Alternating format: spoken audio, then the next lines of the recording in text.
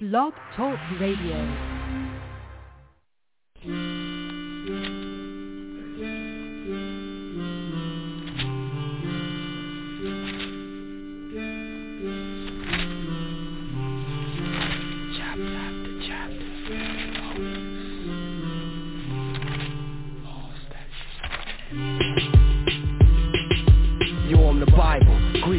Biblios, many books, taken through the ages, ageless, timeless, prophets, apostles, epistles, the gospel, the righteous, the hostile, the woeful, the wonderful. On the Sabbath days or on Sundays, it's easy to find me. It's most likely up in your churches where I might be. It's millions over this earth who would tell you that they like me, but realistically, half of them take what I say lightly. Yo, they just push me off the table like they don't need me. Look me in my face like they don't see me.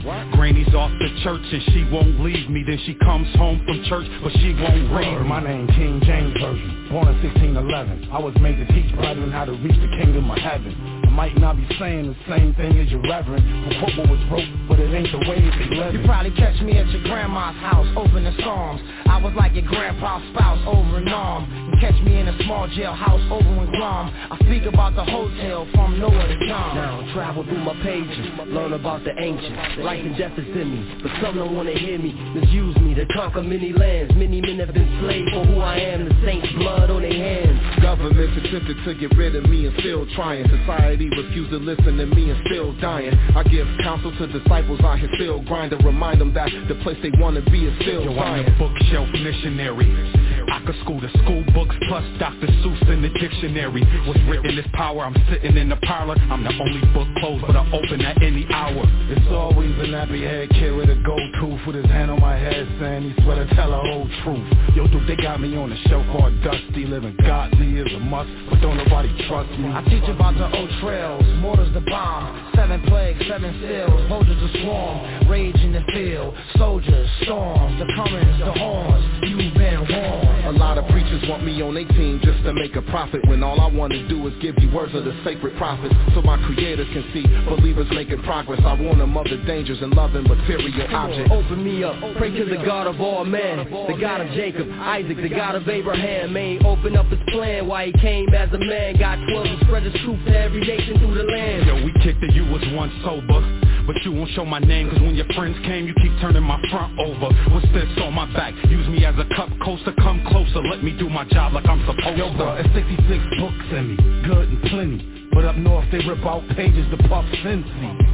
But the saints study intensely, cause the riches in me, but to the wicked I ain't worth a And you can run around wildin', looking in the sky, or you can read me, choose life or die. Who's right but I, man, a tooth for an eye. The waters broke loose, now the fire's gonna fry. I'm the Bible. I hold the keys to survival. I'm here to strengthen God's saints and the waters vital. I'm the Bible. I'm telling you, stop serving these idols. Ain't no other God, the Lord holding that title. I'm the Bible. Original holy scrolls, comfort lonely souls with the oracles of the moral code. I'm the Bible. I'm trying to save many men, but any who pretend his kingdom, they won't be getting there. I'm the #1 selling book of all time. I done made billions, but if the people don't understand, I ain't happy. So come get with me, sit with me, and I'ma show you mysteries.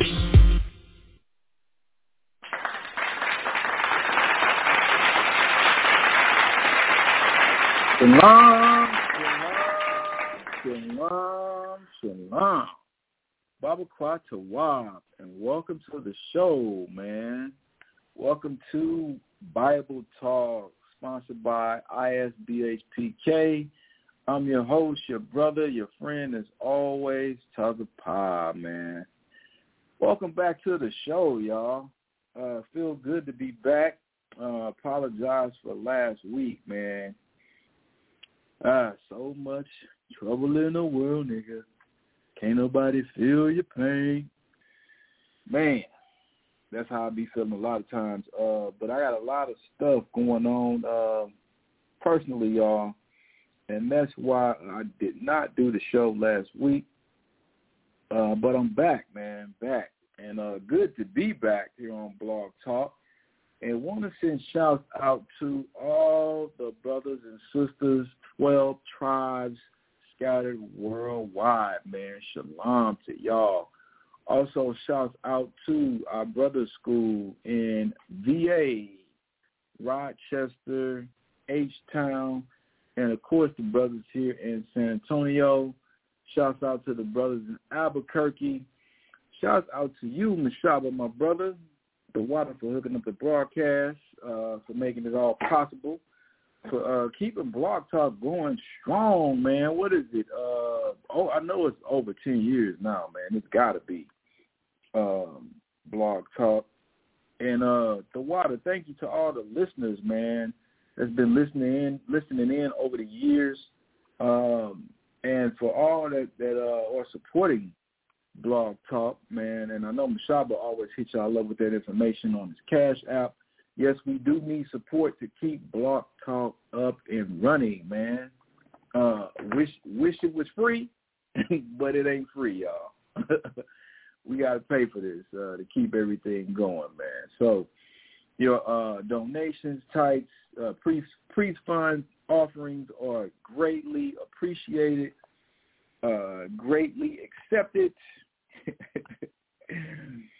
Hope everybody's good. Hope everybody's healthy. Hope everybody had a great weekend, great Shabbat. Man, a lot of stuff been going on in the news, and it's crazy too, man. I'm kicking myself because I was tripping off of it last week,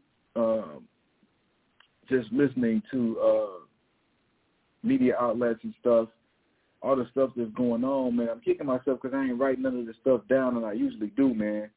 I've been kind of out of sorts here lately. But some of the stuff I did commit to memory, and I want to go over with you this morning. If it's your first time tuning into the show, what I usually do is I do about an hour of news, current events, and talk about a soapbox for about an hour. Then I dive into the topic at hand. The topic today being a continuation from the series that I've been working on, Never Wax Pale, and going into the captivities of the northern kingdom. Then I get into the southern kingdom of Israel, which I'm dealing with in particular now in this series, dealing with the assimilation part of our captivities, which, and I'm going to get into it, which is going to bring us in to the New Testament, man. And we could more thoroughly understand the New Testament because a lot of people, through religion and its doctrine and its ideology, get the Bible or pick the Bible up, and they only want to go to the New Testament and just start reading there. Well, there's a reason for that, y'all. I want y'all to understand that. The reason for that is because when you just pick the Bible up and you go straight to the New Testament, then that leaves room for religion to enter in. And when religion enters in, then that leaves more room for everybody in the world to stake its claim to the Bible. And that is just not so, man. That's a falsified doctrine, and that's a misinterpretation of the Bible and what it actually is about, what it actually says and reads, man.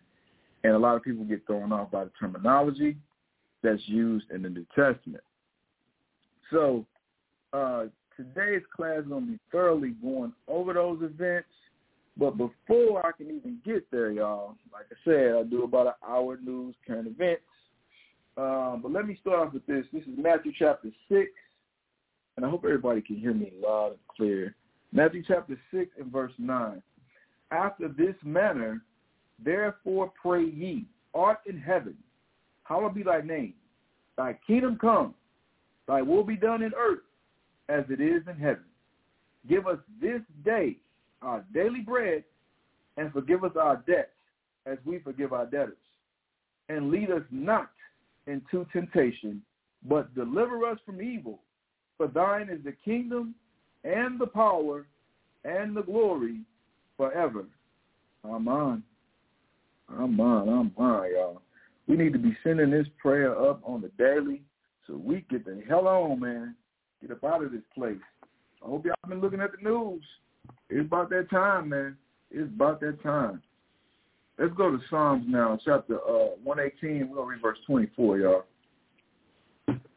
So, yeah, y'all, I think, the last class I did was with Hasadiah, my reader. If y'all wasn't listening to that one. She got a job, so she will not be joining us this morning. Y'all got me, man, so bear with me. Psalms chapter 118, verse 24. This is the day which the Lord had made. We will rejoice and be glad in it. So good or bad, happy or sad, the Most High brought you to it. He definitely going to bring you through it, and you come out better on the other side because of it, man.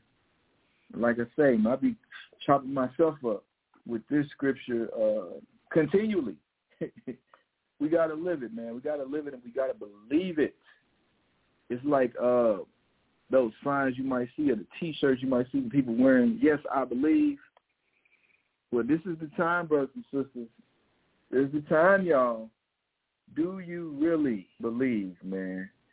And you'll find out when you start going through trials and tribulations in your life if you really believe in this book and the power of the Most High, man. Because to be honest with you, that is all we have. And when I say all we have, I don't mean to belittle it. I just mean that we have a tendency to think that we are in control of our own situations, or we can take a situation over, and it's going to be by our strength and our might that we pull through it and make the situation better. No. That is not the case at all, y'all.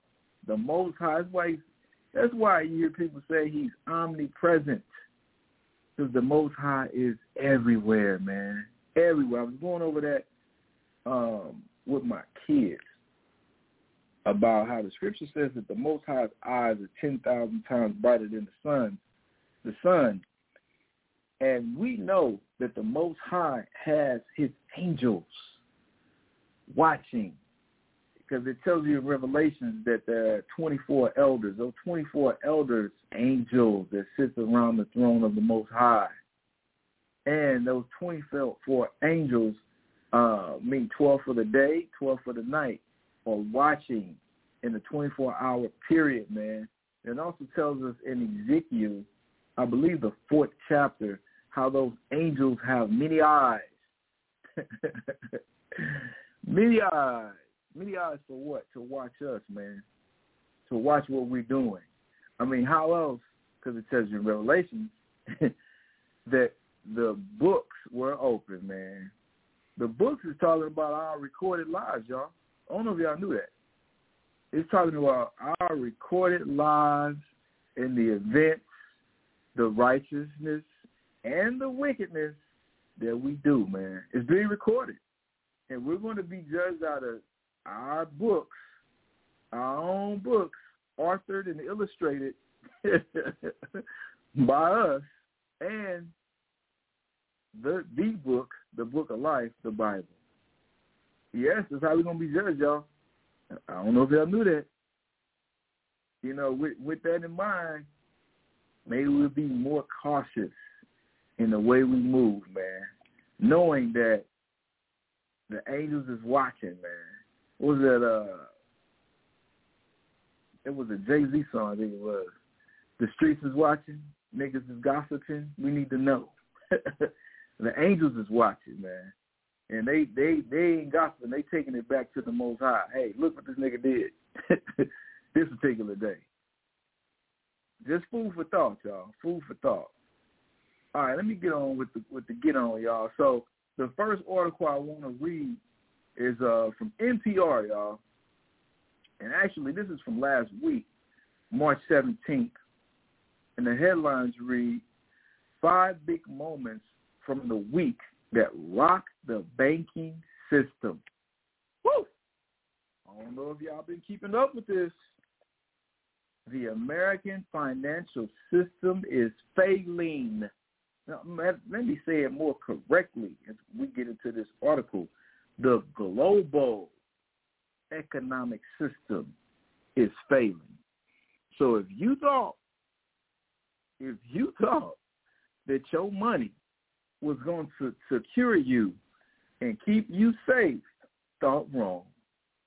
Reading on in the article, the sudden collapse of California-based Silicon Valley Bank sent depositors into panic and global markets into chaos as the U.S. government scrambled to prevent the fire from spreading to other banks and possibly setting aflame the global banking system. I'm not making this up, y'all. Yeah, it hit Silicon Valley, but this situation is global. It ain't just domestic. It ain't on a national level. It's on a global level. This has global ramifications, y'all. Silicon Valley Bank, or SVB, SVB, had been the 16th largest U.S. bank with more than $20 billion in assets and about $175 billion in deposits before it failed last Friday. So this bank, it just collapsed, y'all. It failed. But look at the holdings.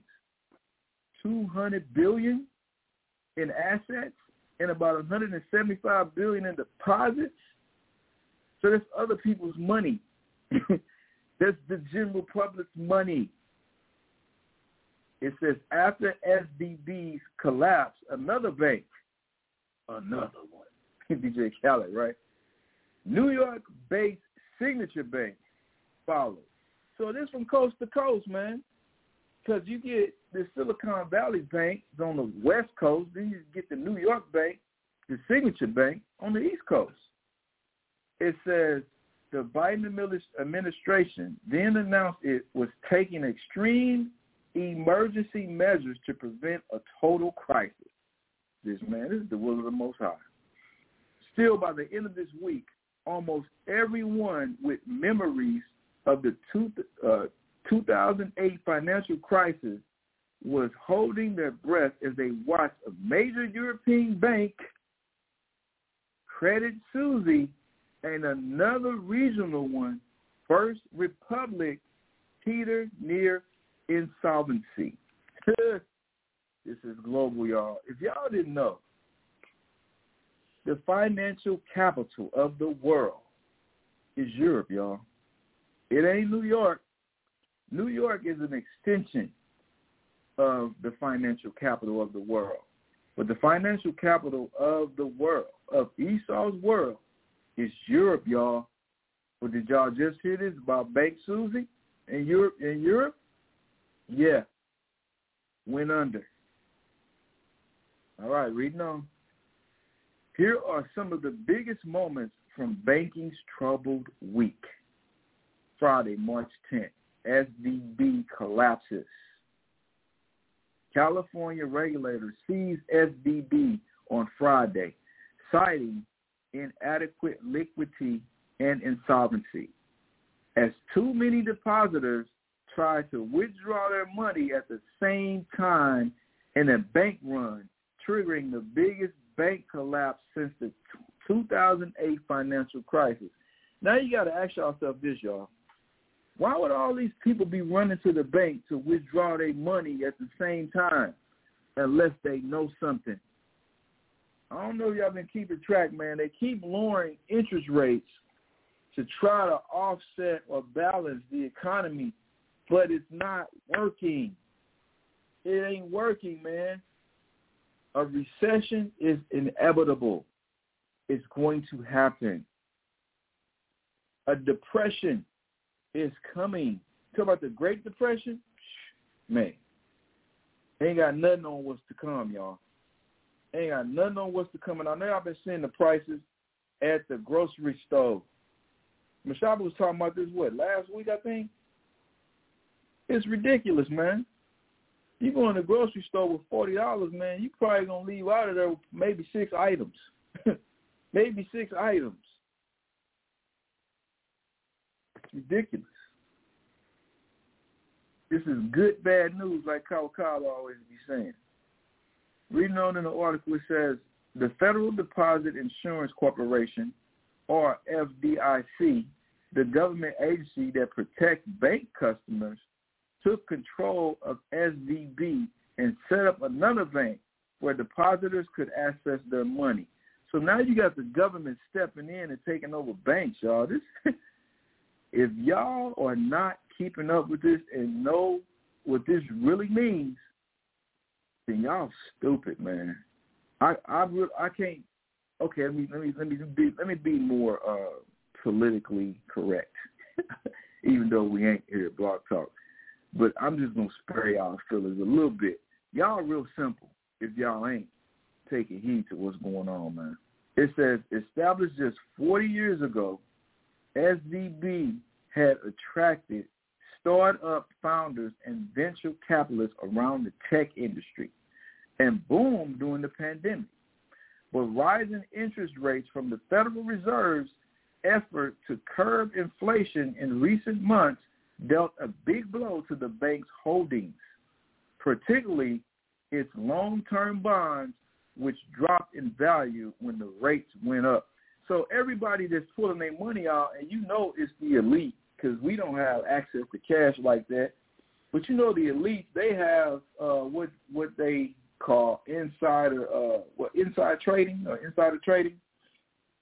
where they got a friend of a friend and all this other stuff, tells them, hey, this stock here is going to plummet, this is going to drop, X, Y, and Z. This is why all of them racing trying to pull their money out, because the global financial system is failing, man.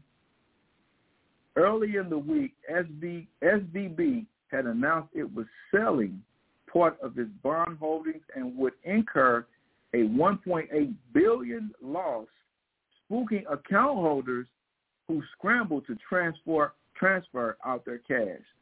So this is what happens. They selling stuff. People get the word. They get shook. Go get their money out. Fear spread among startups and other small businesses that use SVB had their money vanished. Ooh. The FDIC only insures depositors up to $250,000, but most of the bank's customers have more than that in their accounts. And many wonder if they would even be able to make payroll in coming days. All right, so that was, what was it? Let me see, get the date again. That was March 10th. All right. Now, this right here, Sunday, March 12th, another bank fails, and the government steps in, Signature Bank. So this is the one in Europe. One casualty of the panic caused by SVB's collapse was Signature Bank, a mid-sized New York-based institution that had about $110 billion in assets. State regulators seized the lender after customers withdrew more than $10 billion worth of deposits, according to CNBC. So this is why they're collapsing, because everybody pulling their money out, man. I guess this is the time to start keeping your money under your mattress, huh? The Biden administration announced later that day that it would take extraordinary measures to ensure that the SVB and Signature depositors got all their money back, even the parts that weren't insured. The government would use FDIC funds and sell the bank's assets, with anything left over coming from a special assessment levied on all U.S. banks. Man, there ain't no way people can get their money back. And I love how Creepy Joe always want to say that everything is all right, man. All right, this is Monday, March 13th. Biden confirms that all depositors of SVB and Signature will be safe, but not investors. With the country worried that these were the first moments of another major crisis and possibly another great recession, Biden gave a speech before the market opened on Monday. He emphasized that customers of both SVB and Signature could rest assured that they would have access to their money that day. Your deposits will be there when you need them, Biden said. Yeah, right, Creepy Joe. All right, Wednesday, March 15th. Fears of global banking crisis grows after Credit Suisse stocks crumble. And I already read y'all that one. So let me go down to the next one. March 16th, Thursday, March 16th, Credit Suisse and flattering First Republic both wrote lifelines. Credit Suisse announced it would borrow up to $54 billion from Switzerland's central bank, which stepped in to save the embattled bank and quell investors' fears. Man, I don't know if y'all familiar with Swiss banks, man, but you know Swiss banks is like, that's the bank that everybody want to put their money in. You know, all the rich folks put them in the Swiss account, Swiss bank, Swiss stocks and bonds. Well, you got Swiss banks failing now. It says later that day, a group of 11 big-name banks, including Bank of America, J.P. Morgan Chase, Goldman Sachs, and Wells Fargo stepped in to save First Republic Bank, a mid-sized California-based lender that saw its shares tank after SVB's collapse. So you got all these banks coming together, man. I'm telling y'all, it's on the way. The recession is definitely on the way. Let me see. Oh, here it is right here. Let me read y'all with, let me just keep reading. At the end of 2022, First Republic had about $212 billion in assets and $176 billion in deposits, much of which was uninsured, as was the case in SVB's and Signature. So these banks weren't even insured on their money, on their investments. And you know how Esau is, man. And if you're not familiar, y'all, they invest your money. Banks invest your money to get returns, and they take the investments that they make are all high risk, with the potential to have high rewards. But if it's high risk, that means there's no guarantee you're gonna get your money back. It says the rescue was praised by lawmakers, including Treasury Secretary Janet Yellen, Fed Chair Jerome Powell, FDIC Chair Martin Goodberg, and Acting Comptroller of the Currency, Michael Hisu. I can reassure the members of this committee. Y'all hear this? I can reassure I can reassure the members of this committee that our banking system remains sound.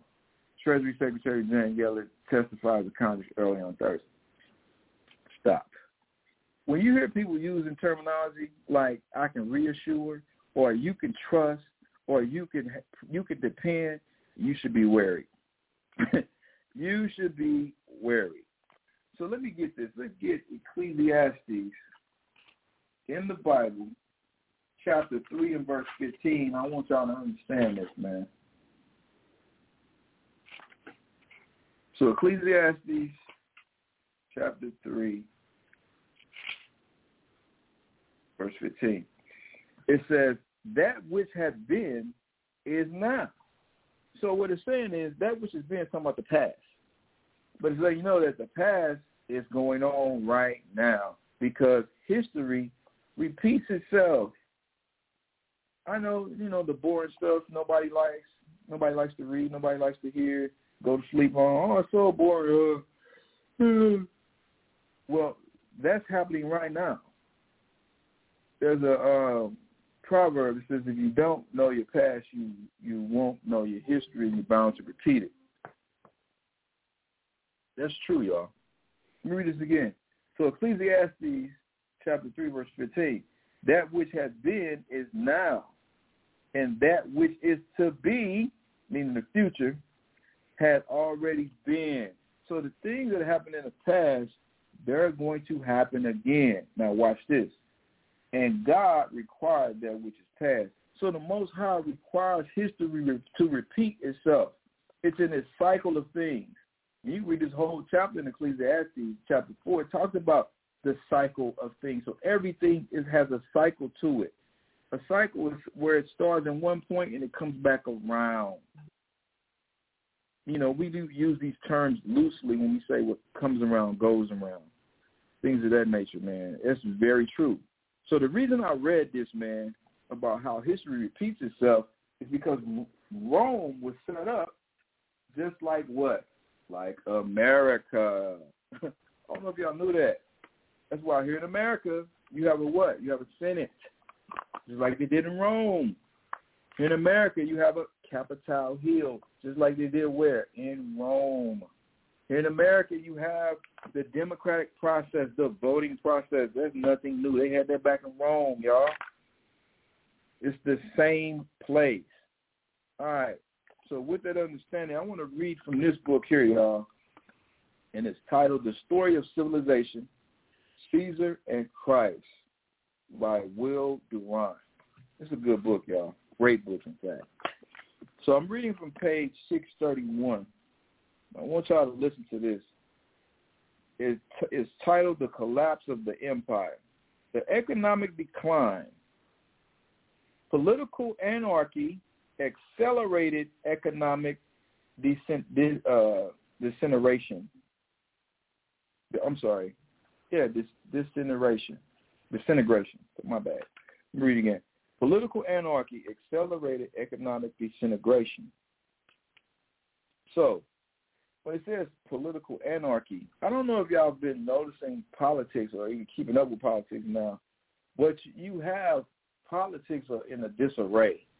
You have Republicans going against Republicans, Democrats going against Democrats, and it's just it's a hot mess. And it used to be a time where the Republicans would be unified, the Democrats would be unified, whatever nonsense they was talking about. But now there's no loyalty. You got Trump running again for office, and he's probably going to win, y'all. Don't get y'all jaws all tight and try to put no faith in the democratic process because it wasn't set up for y'all. No different than this country wasn't set up for us. Israelites, black and brown people, can y'all stop trying to run to the damn polls, you idiots? It hasn't worked for us in the time that we've been here, so what makes you think it's going to work now? And for you holy rollers, you so-called Christians, we're followers of Christ. When did Christ ever vote? I'll wait for that answer. Hit me up, y'all. Hit me up, 314-482-9110. Or hit me shop up. Either one. Show me in the Bible where Christ voted, where Christ woke up early in the morning, had his voter registration or voter breakfast. He had on his Rock the Vote or whatever the slogan is now, T-shirt, and Christ had his cup of joe as he went down to the polls to vote early in the morning at the middle school. Show me that in the scriptures, y'all. Christ specifically to surrender to Caesar the things which be Caesar's. That's what Christ said. He didn't say join up with Caesar. He didn't say vote for Caesar. He didn't say vote or die. He said surrender unto Caesar the things which be Caesar's, man. We have no place in the democratic process, y'all. You see what's happening to their democratic process. You see how they're ununified. You see how it's chaotic. Well, it was like that in Rome before Rome fell. Let me read this again. Political anarchy accelerated economic, I don't know why I can't get this word, disintegration. And economic decline promoted political decay. Each was the cause and effect of the other, meaning you're going to have political anarchy and you're going to have economic issues. They're one and the same. They're going to feed off each other, and that's what's going on right now nationally in America, which is spread through the global economy, just like it did in Rome. It says, each was the cause and effect of the other. Roman statesmanship had never found a healthy economic life for Italy. Now, this is talking about way back the Romans, the Edomites, because they are, It says they never had a healthy economic life. And you know why? No different than this country, man. And the answer is simple, greed. That's why the economics aren't healthy for this last kingdom, the Edomite Empire. Their greed, their overgreed overtakes all logic, all morals, all everything, man. What's that, Wu-Tang? Cash runs everything around me. That's Esau. That's all they care about is money, from its political system, from even its damn infrastructure, its medical system. The last time I've been to the doctor, I've been getting real familiar with the medical system, not by choice, here lately. Anyway, and y'all probably know this, you know, when your doctor sends for your medical records, that you got to pay for that? I don't know if y'all knew that. Some doctors, they will make you pay to get your medical records sent over to them. It's like $25. You're paying for everything. And they love to bill your insurance, even if they got to fight with your insurance to pay. And guess what happens when your insurance don't pay? That bill's handed down to you. So not only do you got to deal with being sick or whatever your issue is, now you got the stress of trying to pay your damn medical bill. Well, I'm going to say white folks and the nations, because you know how black folks is, man. Oh, I got another, oh, that ain't getting paid. You know how we do, y'all.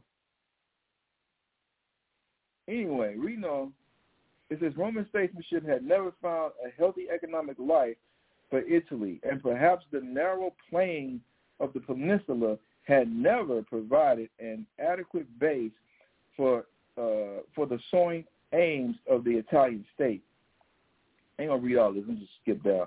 It says the production of cereals was discouraged by the competition of cheap grains from Sicily. So this is outsourcing, and this was going on here in America, man. A lot of things have been outsourced to where now you call your cable company and you're speaking to somebody in India. And it's even infiltrated the medical industry now, man, to where now they're outsourcing their call centers and you're booking appointments in whatever city or state you in. You're booking the appointments over in damn Sri Lanka or some damn where. That's who you're talking to. So this is talking about outsourcing, which is going on here in America like it did in Rome. It says, and the great vineyards were losing their markets to provincial wines. So it's talking about how what they call them, staples, grocery staples were being neglected for delicacies. That's what went on in Rome. That's what's going on now, man, here in America. You have the staples or the important forming crops being neglected for some damn wine. You think I'm lying, man? Go and look at the drought of California and the wines out there that took a hit to where now they're learning how to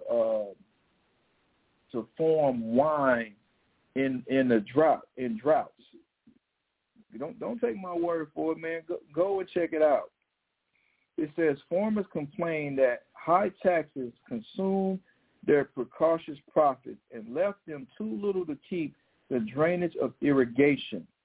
And as we well know, irrigation is a problem here in America as well as globally with farmers, from global warming and all that other stuff. Matter of fact, global warming is contributed to, like I said, Esau's greed, since the world is under his control and direction. What's the scripture in Proverbs that says, matter of fact, let me get that real quick. I think it's Proverbs chapter 28.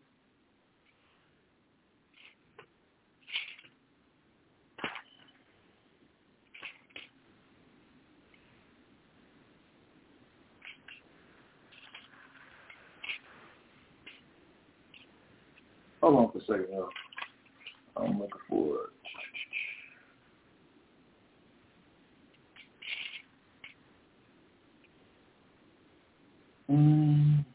No, it's 29. Proverbs 29, verse 2. When the righteous are in authority, meaning when you have people that are doing the right thing in authority, when you have people that's doing the right thing, looking out for people, considering life, it says the people rejoice. So if the righteous were in authority right now, if the righteous were running everything right now, everybody would be happy. Everybody would be cool, like two little, like Farnsby, right? Everybody would be chilling if the righteous were in authority right now, but the righteous ain't. It says, but when the wicked bear rule, the people mourn. And that's what's going on right now, man. People are mourning. This is why you got people complaining about global warming, and they having all these meetings, and they talking about electric cars and all this other stuff now.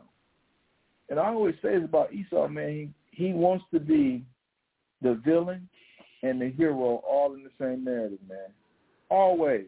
You destroy the earth, but now you come back talking about some damn Earth Day. Now you coming back talking about, hey, we got to improve our carbon footprint on the world. When you don't want to mess the world up in the first place. Anyway, going back to this article.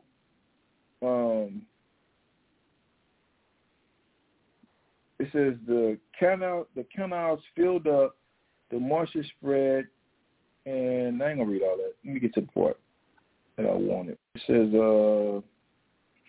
large tracts of fertile land had been withdrawn from cultivation for residential estates. I'm going to read this again. Large tracts of fertile land had been withdrawn from cultivation for residential estates. Meaning what, man? They place their leisure, their recreation over everything, including food. Because that's what's going on all around the country. And I've been seeing this a lot just here in San Antonio, how they building up and they clearing space. You look at places that used to be like open fields or like quarries or something like that. They building damn houses. And then, like I said, this is going on all over. I know it's going on in whatever city that you live in where you see them coming in. And you used to see open land, now it's a damn highway. Or now they got some waterfront property or some high-rises or some condos. You can't tell me that the so-called white man is not Esau that the Bible speaks about. They got the same mannerism, man. The same disregard for life. The same, what's the word I'm looking for? Immorals. They don't care about anything but their damn money. That's all they're concerned about. All right, let me get, hold on for a second, y'all.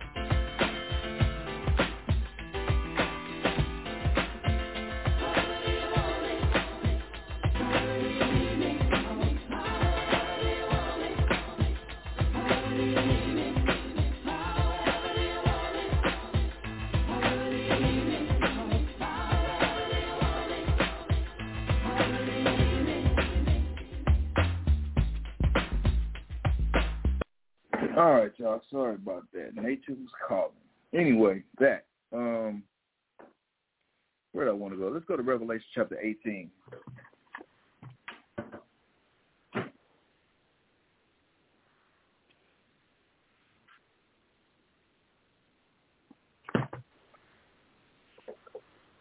So still dealing with the financial taxes.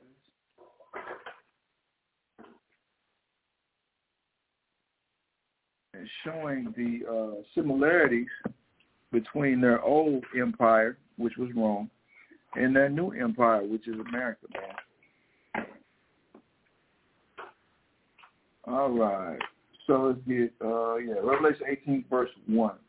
It says, and after these things I saw another angel come down from heaven, having great power, and the earth was lightened with his glory.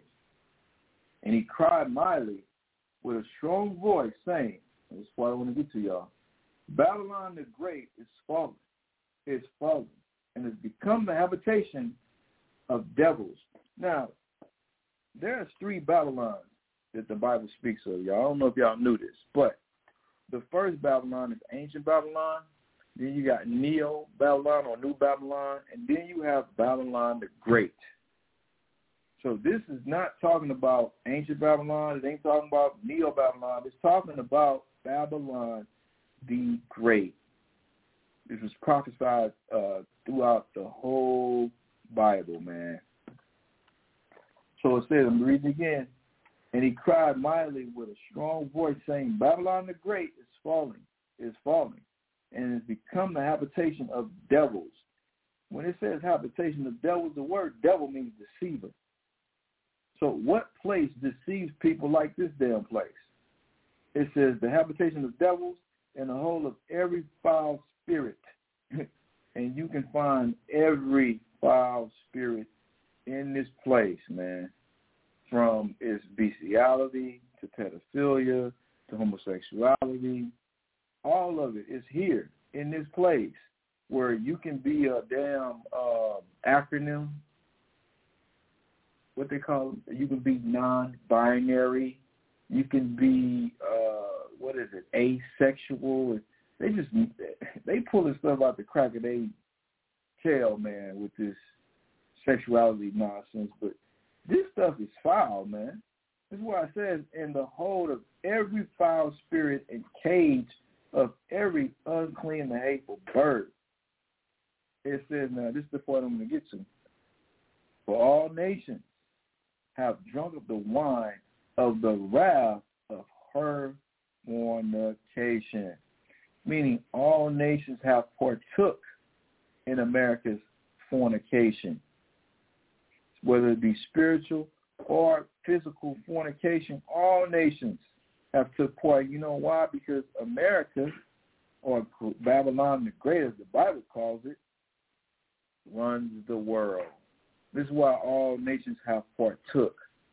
No different than back in Rome. Rome had all those providences and client states. No different than America. America has providences and client states. They're just known as territories.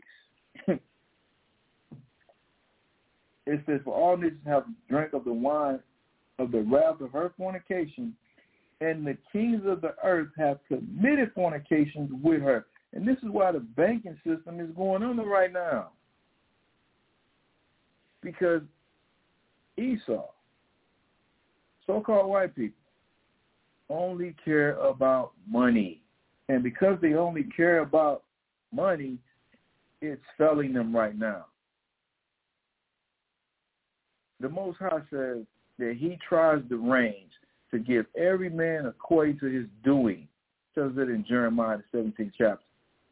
The Most High is giving him a taste of his own medicine. It's like no different than when we came out of Egypt and we started complaining, talking about we wanted meat, so the Most High gave us quail. And what happened? He said, I'm going to give you quail till it's coming out your nose.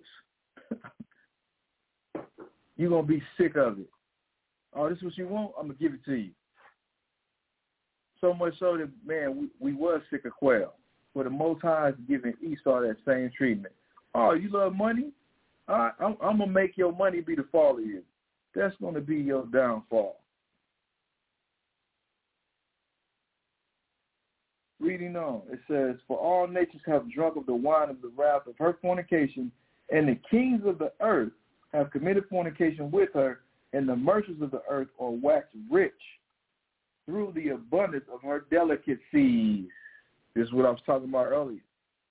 Everybody wants America's delicacies. Everybody wants to find the things in life. It's cars. It's the bougie foods that they eat, the restaurants.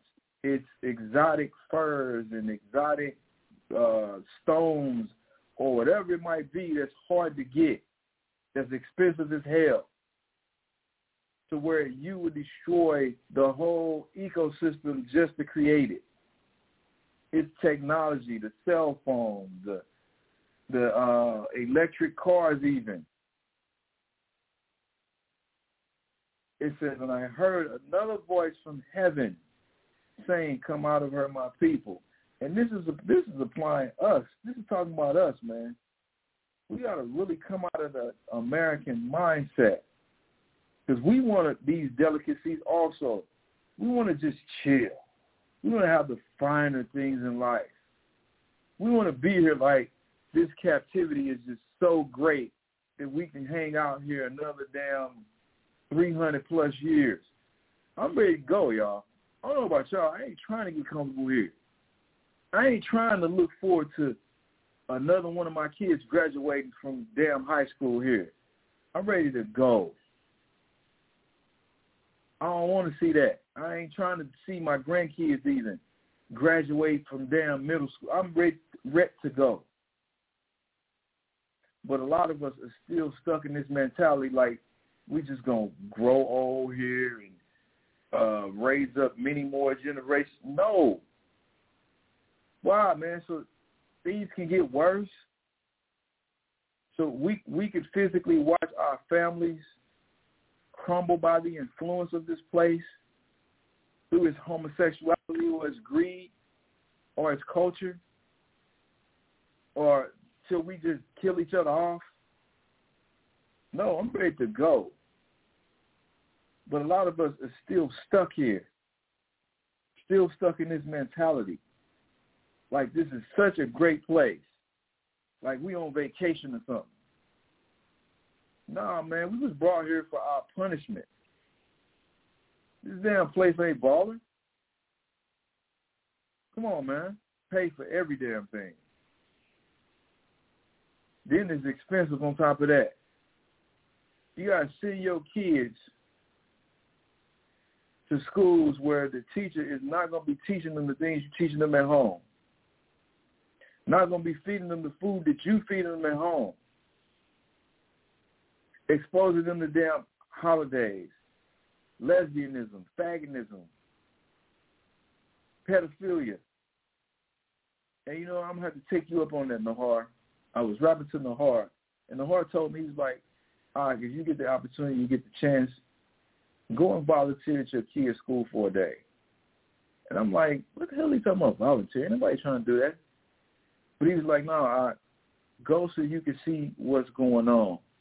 Because I don't know if y'all knew this, but it's a teacher shortage. Teachers is dropping like flies. I just got an email over the weekend talking about the grade school my kids go to. They got a new superintendent or a new principal. And they just had one like a couple months ago.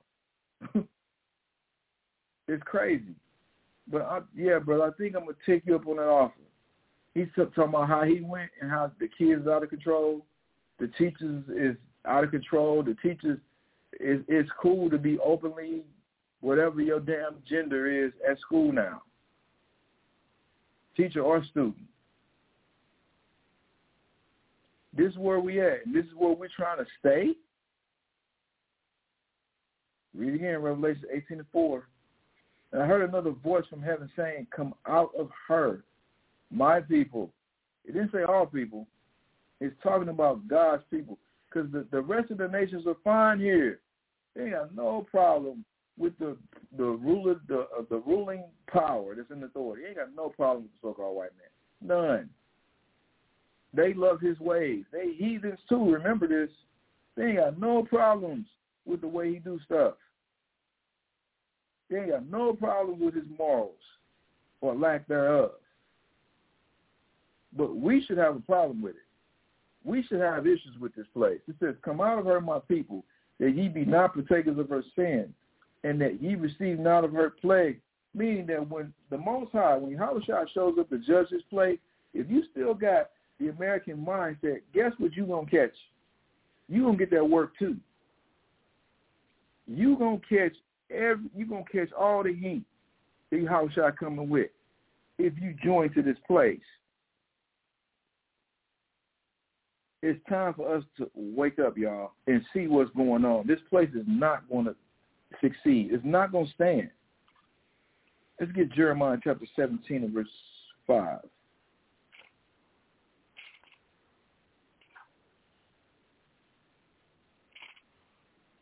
Jeremiah chapter 17, verse 5, and it reads, Thus said the Lord, cursed be the man that trusts in man. Who are we trusting in? And what's his name? George Washington. And Andrew Jackson, Ben Franklin, Abraham Lincoln. And I'm naming all these names because that's who they got on their money. And on their money it says what? In God we trust. But it's their faces. It's letting you know who their God is.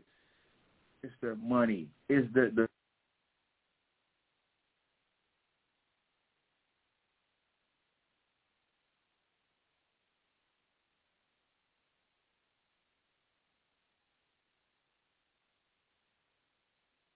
Hey, shalom, y'all. They kicked me off. Anyway, I'm going to read this again. Jeremiah 17:5.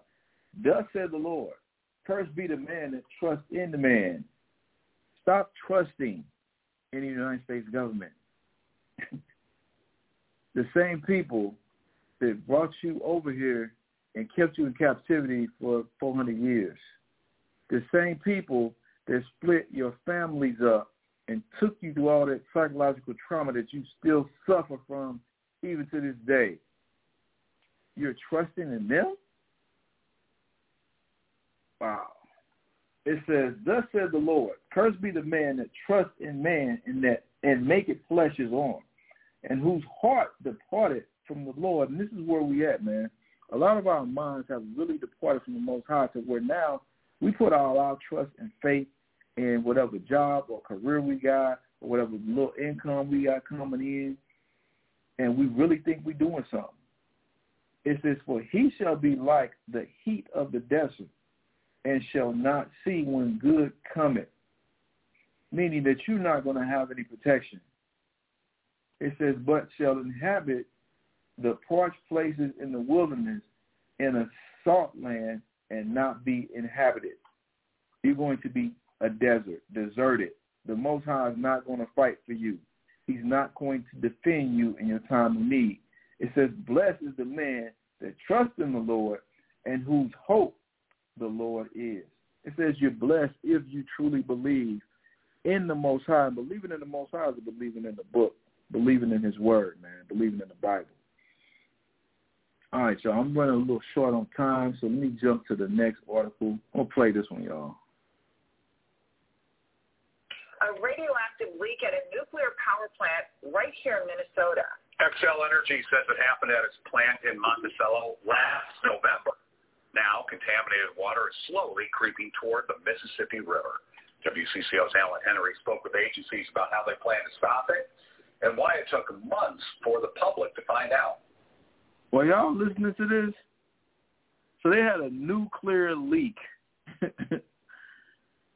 And remember, and I covered this too, the previous show about the train derailments that dumped all of that waste into the atmosphere out there in Ohio. But now this is a radioactive leak in Minnesota. Play on. Jeff Rowan lives about a half a mile from Xcel Energy's nuclear power plant in Monticello. He had no idea that 4 months ago, 400,000 gallons of radioactive water leaked in the facility. Yeah, that concerns me. If somebody wouldn't have told us, especially the city should have let us know. Somebody should have let us know. Both Xcel and the Minnesota Pollution Control Agency released statements about the leak Thursday afternoon, making it public knowledge for the first time. They say on November 22nd, they discovered a pipe leaking the radioactive water and began working to fix it. Almost 4 months now. Why are people just now hearing about this? If at any 4 months ago, this happened. 4 months ago, and they ain't told nobody nothing. Had been a concern for the public safety, we would, of course, immediately provided much more information. But we also wanted to make sure we fully understood what was going on before we started raising any concerns with the public around us. Both Xcel and the Minnesota Department of Health say at this point there's no risk to the public. The plant is located about 3/4 of a mile away from the Mississippi River. And officials tell me. Now you got to ask yourself. They said there's no risk to the public. If there's no risk to the public, why the hell you didn't notify the public back in November when it happened? None of that leaked water has reached the river, at least not yet. The groundwater beneath the facility, it's been determined that it moves in the direction of the Mississippi River slowly, but that's the direction that it flows or moves underground. As crews work to keep the leaked water on site at the plant and retrieve it from underground, they see the rain and snow we're getting now is actually helping. Actually, as the snow melts and contributes to water in the river, that actually creates a natural pressure that will push the water that leaks from our plant back toward the plant. So nature is actually working with us here, which is good. Alan Henry, WCCO 4 News. Come on, man. Ecclesiastes chapter 12, verse 10. Never trust thine enemy. I'm going to read it again. Never trust thy enemy. But these are the people that we want to keep trusting in, the people that we want to be a part of. They keep lying to us. They kill me with that. Whenever they have a spillways, come in and try to do damage control. There's no potential danger to the public. Come on, man. So y'all talking about damn engine emissions and how it pollutes the air, but you want me to believe that radioactive chemicals don't pollute the air and I ain't got to worry about that? Stop, man. Read it again. Ecclesiastes 12 and 10. Never trust thine enemy, for like as iron rusted, so is his wickedness. You know how iron rusts, you can count on iron to rust? You can count on these people to be wicked, man. Yeah, 1 Thessalonians chapter 5, verse 1. I went a little bit over. I ain't intend to go over like this either. 1 Thessalonians chapter 5 and verse 1. But of the times and the seasons, brethren, ye have no need that I write unto you. Man, I shouldn't have to be telling y'all this stuff. I shouldn't have to be dropping the news. I mean, but I do it just in case, we don't know, we ain't keeping up. It says, but of the times and the seasons, brethren, ye have no need that I write unto you. We should already know this. Christ told us in Matthew chapter 24 to what? To watch. It says, for yourselves know perfectly that the day of the Lord so cometh as a thief in the night, meaning what? It's coming unexpectedly. And the Most High, he's sending Christ. Christ, Yahushua, is on his way, y'all. But it ain't going to be in the time that we expect it to come. You can't predict it. Verse 3, for when they shall say peace and safety, like that dude said, there's no immediate danger. There's nothing to be worried about. No different than they said Ohio. They said the exact same thing, man. It's like they're reading from the same damn script. For when they shall say peace and safety, Then sudden destruction cometh upon them, as travail upon a woman with child, and they shall not escape. But ye, brethren, are not in darkness, meaning what? We're not ignorant of what's going on. We understand the times we're living in.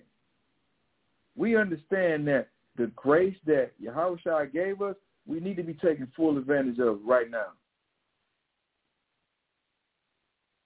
But ye, brethren, are not in darkness, that day should overtake you as a thief, meaning without us knowing that it was coming, unexpectedly. We should be ready, brothers and sisters. This is the time that we're living in. All right, y'all, I'm going to take a real quick intermission, and I'm going to come back and get into the class.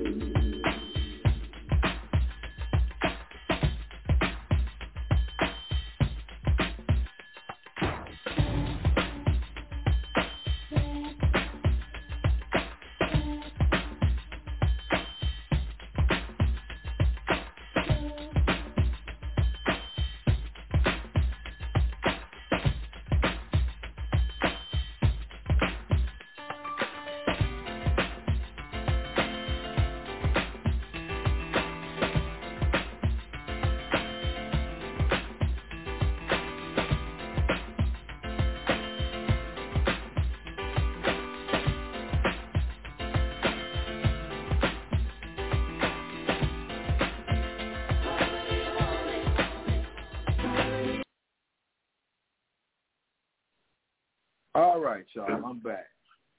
So, diving into the class now, titled, Never Wax Pale,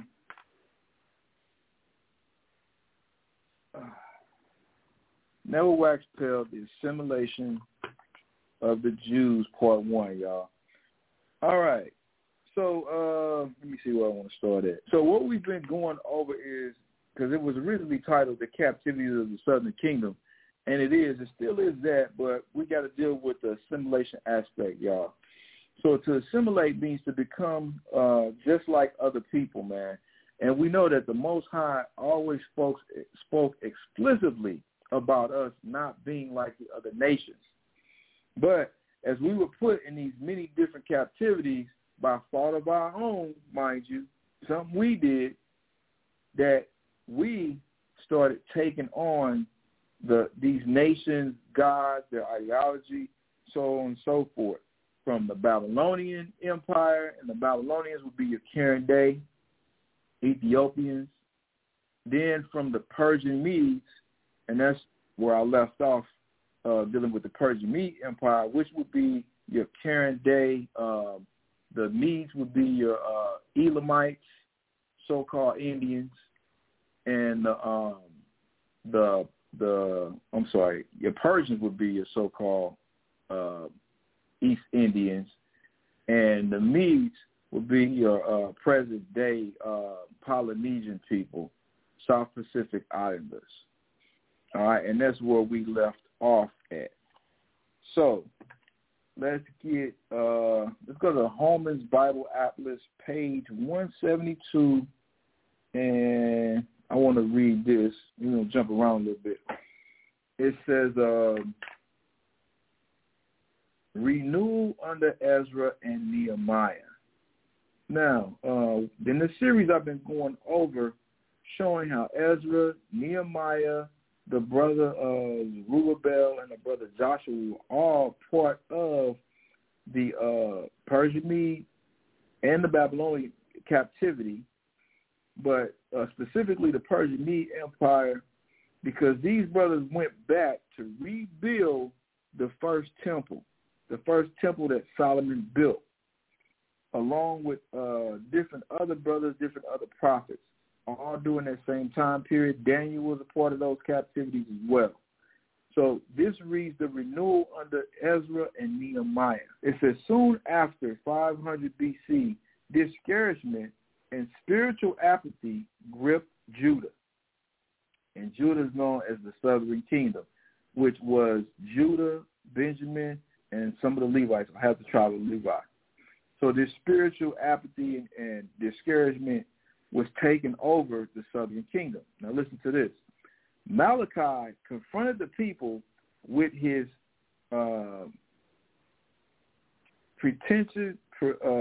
penetrating oracles that sought to revitalize the spirit of the people. The Jewish community was on the verge of cultural assimilation. Y'all hear this? The Jewish community was on the verge of cultural assimilation. Now, it says Jewish here, but you know why they put that here, because, under the pretense that the Jewish, the impersonators, the fake Jews, but it's talking about the southern kingdom, which we know that the true Jews are black and people of color. It says the Jewish community was on the verge of cultural assimilation. So what we were doing was we were acting and assuming the roles of these other nations. It says an extinction. So much so that our nation and our culture and heritage was on the verge of being extinct, being no more.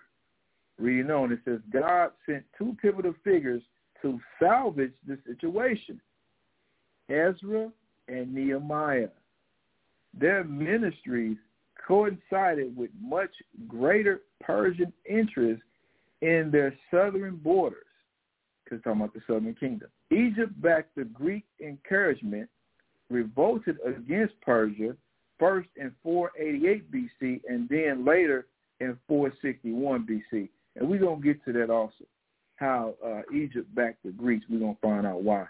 During the reign of Xerxes I, and it's talking about Esther's husband, I covered that, last show. I did the show on Israel being saved through Esther. So this is Esther's husband talking about. It says the Persians fortified many sites along the Palestine coast and Cephala as supply stations and garrisons to maintain their holding on Egypt. Judah became strategically important in light of Egypt's obstinance. Both Ezra and Nehemiah's missions to Judah must be viewed against this backdrop. So it's letting you know during the time of Ezra and Nehemiah, all of this stuff is taking place. Now let's get Nehemiah.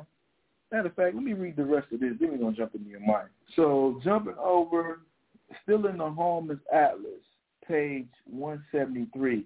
Now this is really what I want to focus in on, y'all. It says, returning to Shusha after a 12-year term, Nehemiah served his people as governor a second time.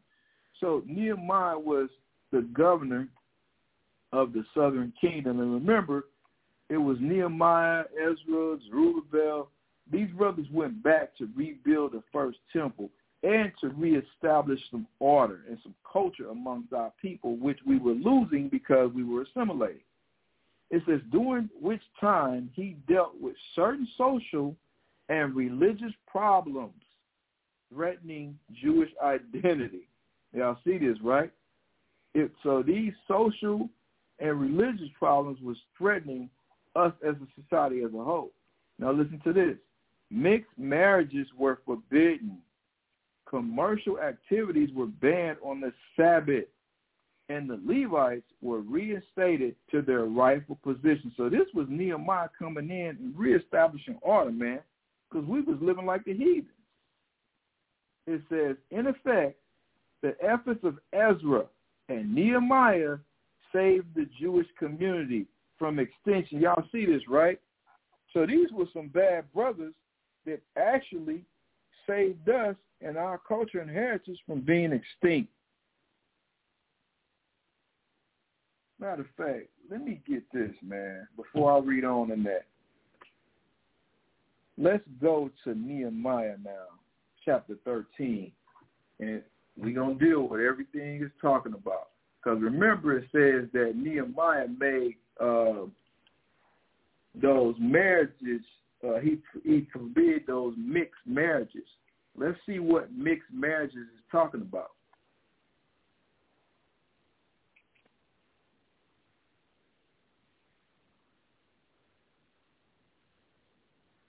So we're going to Nehemiah chapter 13.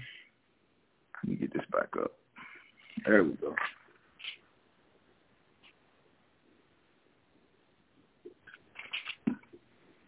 So Nehemiah chapter 13, and let's start at verse 23. In those days also saw I Jews, now this is Nehemiah speaking, that had married wives of Ashdod. Now Ashdod goes all the way back to the Philistines. The Philistines and going back to going back to Goliath. So as we well know that Goliath was a Philistine. So the Ashdods were the Philistines, also African nations, y'all, so Hamites. So let me read it again. In those days also saw I Jews that had married wives of Ashdod, so Africans, of Ammon, Japanese, and of Moab, Chinese. And you can go all the way back to Numbers, and you can see how we was Google-eyed and ended up getting with the Moabite women. And it says that we started serving their gods. So this has been a problem amongst our people. No different than now, y'all. Look at our people now, men and women, going to get nations and marrying them. So this was happening back then, but this contributed to the assimilation. Because what did the Most High tell us about marrying other nations? Matter of fact, let me just get it. Let's get Deuteronomy chapter 7. And Nehemiah goes into this. So let's get Deuteronomy chapter 7, verse 1. When the Lord thy God shall bring thee into the land, whether thou goest to possess it, and had cast out many nations, both the Hittites, the Girgashites, and the Amorites, and the Canaanites, and the Perizzites, and the Hivites, and the Jebusites, 7 nations greater and mightier than thou. And when the Lord thy power shall deliver them before thee, thou shalt smite them and utterly destroy them. Thou shalt make no covenants with them, no contracts, nor shew mercy unto them. Now listen, this is the part I want to get to. Neither shalt thou make marriages with them. Thy daughters thou shalt not give unto his son, nor his daughter shalt thou take unto thy son. Why? Verse 4. For they will turn away thy son from following me, that they may serve other gods. So will the anger of the Lord be kindled against you and destroy thee suddenly.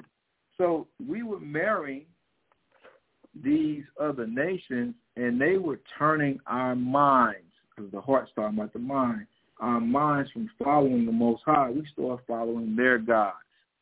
This is why the Most High is not down with interracial marriages, interracial relationships, whatever you want to call it. This is why the Most High, he ain't down with that. And this is what was going on during the time of Nehemiah. I'm going to read this again in Nehemiah chapter 13 and verse 23.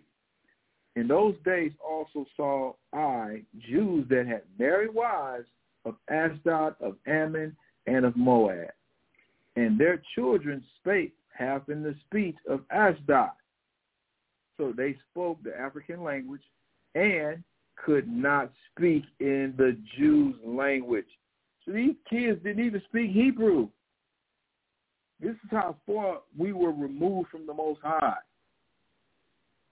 Still is. Just still go on. It says, but according to the language of each people. But they spoke those heathen languages. It's like I say, I ain't no different than now. The language ain't the issue now. You know what be the issue now? When we have kids by these nations, the kid grow up not knowing their heritage or where they came from.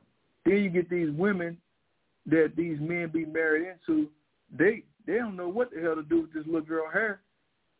Her look a hot-ass mess. Because ain't no white woman or no other nation going to know what to do with a little black girl hair. They don't know what products to use because the products ain't the same that they use. It's not going to work. They don't have issues. You know, it's crazy, too, man. I work with this sister, and this is our people, too, man. Our people. I'm just going to use this as an example. So her dad is Judah, so-called black man. Her mom is Issachar, right?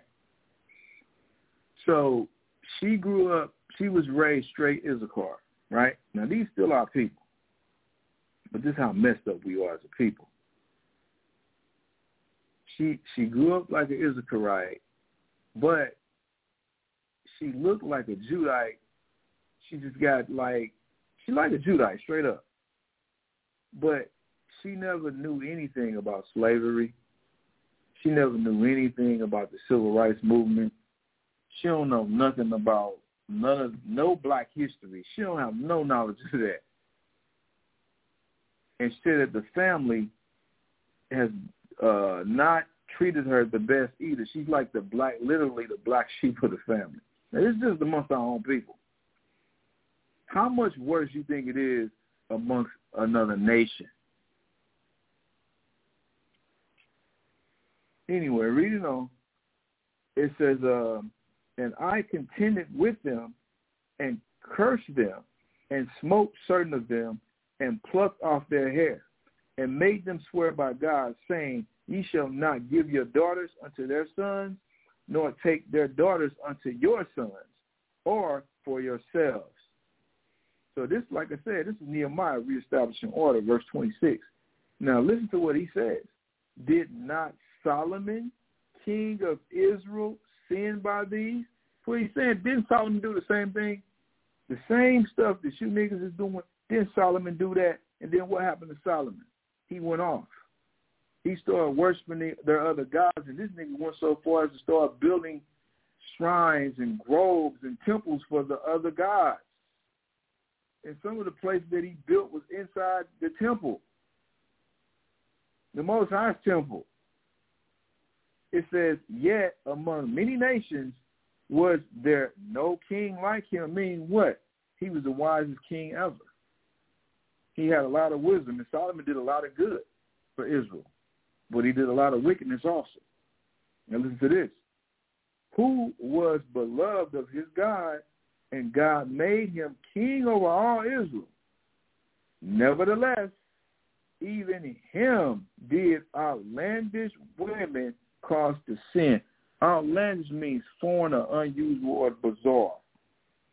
It's called them outlandish or unusual, bizarre because that ain't what we did.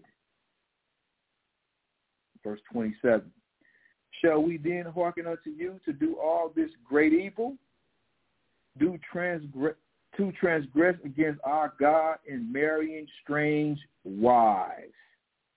This is what we was doing. So what I read, and I'm going back to it now, in this Holman's Bible Atlas, I'm going to read this part again. Mixed marriages were forbidden. Commercial activities were banned on the Sabbath day because he also did that. But I want to focus in on the mixed marriages. He forbid them. Now we know why he forbid them. Because it was just out of control. And when you're trying to reestablish your people as a nation, then you got to get rid of all the leaven. Like Paul said, a little leaven leavens the whole lump. It says mixed marriages were forbidden. Commercial activities were banned on the Sabbath. And the Levites were reinstated to their rightful positions. In effect, the efforts of Ezra and Nehemiah saved the Jewish community from extinction. New foundations of the Jews were laid for the physical and spiritual well-being of the Jewish community. However, listen to this. So these brothers did reestablish us as a nation, brought the law, statutes, and commandments back to the people, but listen to this. However, the threat of cultural assimilation was not over. It wasn't over. Now listen, it says the Greek period presents even greater challenges to Jewish identity.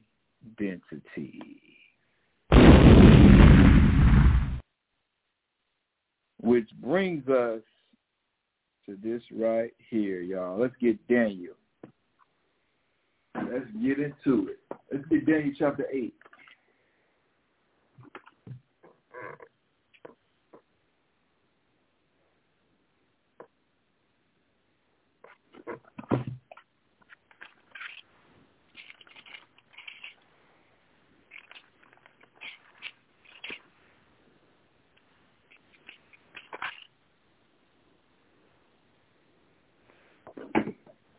All right. Hold on for a second. I got so many books open.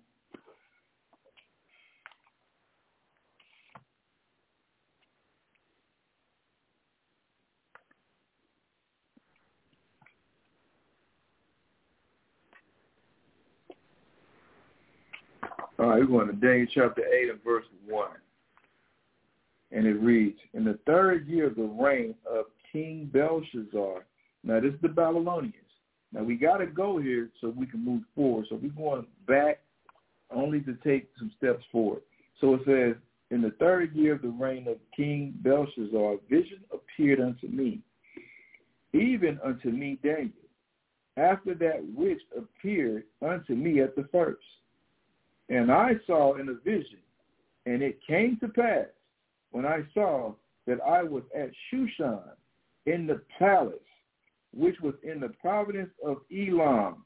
So remember I talked about the Persians being the Elamites or the East Indians? So this is where he was at. He was in India, and one of the provinces is India. And I saw in a vision, and I was by the river Eulah. Then I lifted up my eyes, and saw, and behold, there stood before the river a ram, which had two horns, and the two horns were high, but one was higher than the other, and the higher came up last. All right, y'all, so let's get the breakdown on the meaning of what he's talking about. We're going to jump over to verse 20. It says, the ram which thou sawest, having two horns, are the king of Media and Persia. So he's talking about the Persian Mede Empire. Now, this is the allegory being used is in verse 3, but then he comes back in verse 20 and lets you know what he's talking about. So that ram is representing the Persian Mede Empire. I hope y'all see this. Now, going back to verse 3, then I lifted up my eyes and saw, and behold, there stood before the river a ram which had two horns. Two horns were high, but one was higher than the other, and the higher came up last. Now, when it says two horns, so horns represent power, y'all. In case you didn't know, let me get this real quick, just to prove it. Let's go to Psalm chapter 134. 148. 148 verse 14. Showing how the horns are talking about power. Psalm chapter 148 verse 14. He also exalted the horn of his people, the praise of all his saints. It says he also exalted the horn. The horn is talking about power, man. That's why it says it's exalted. If you're exalted, you have power, you have status.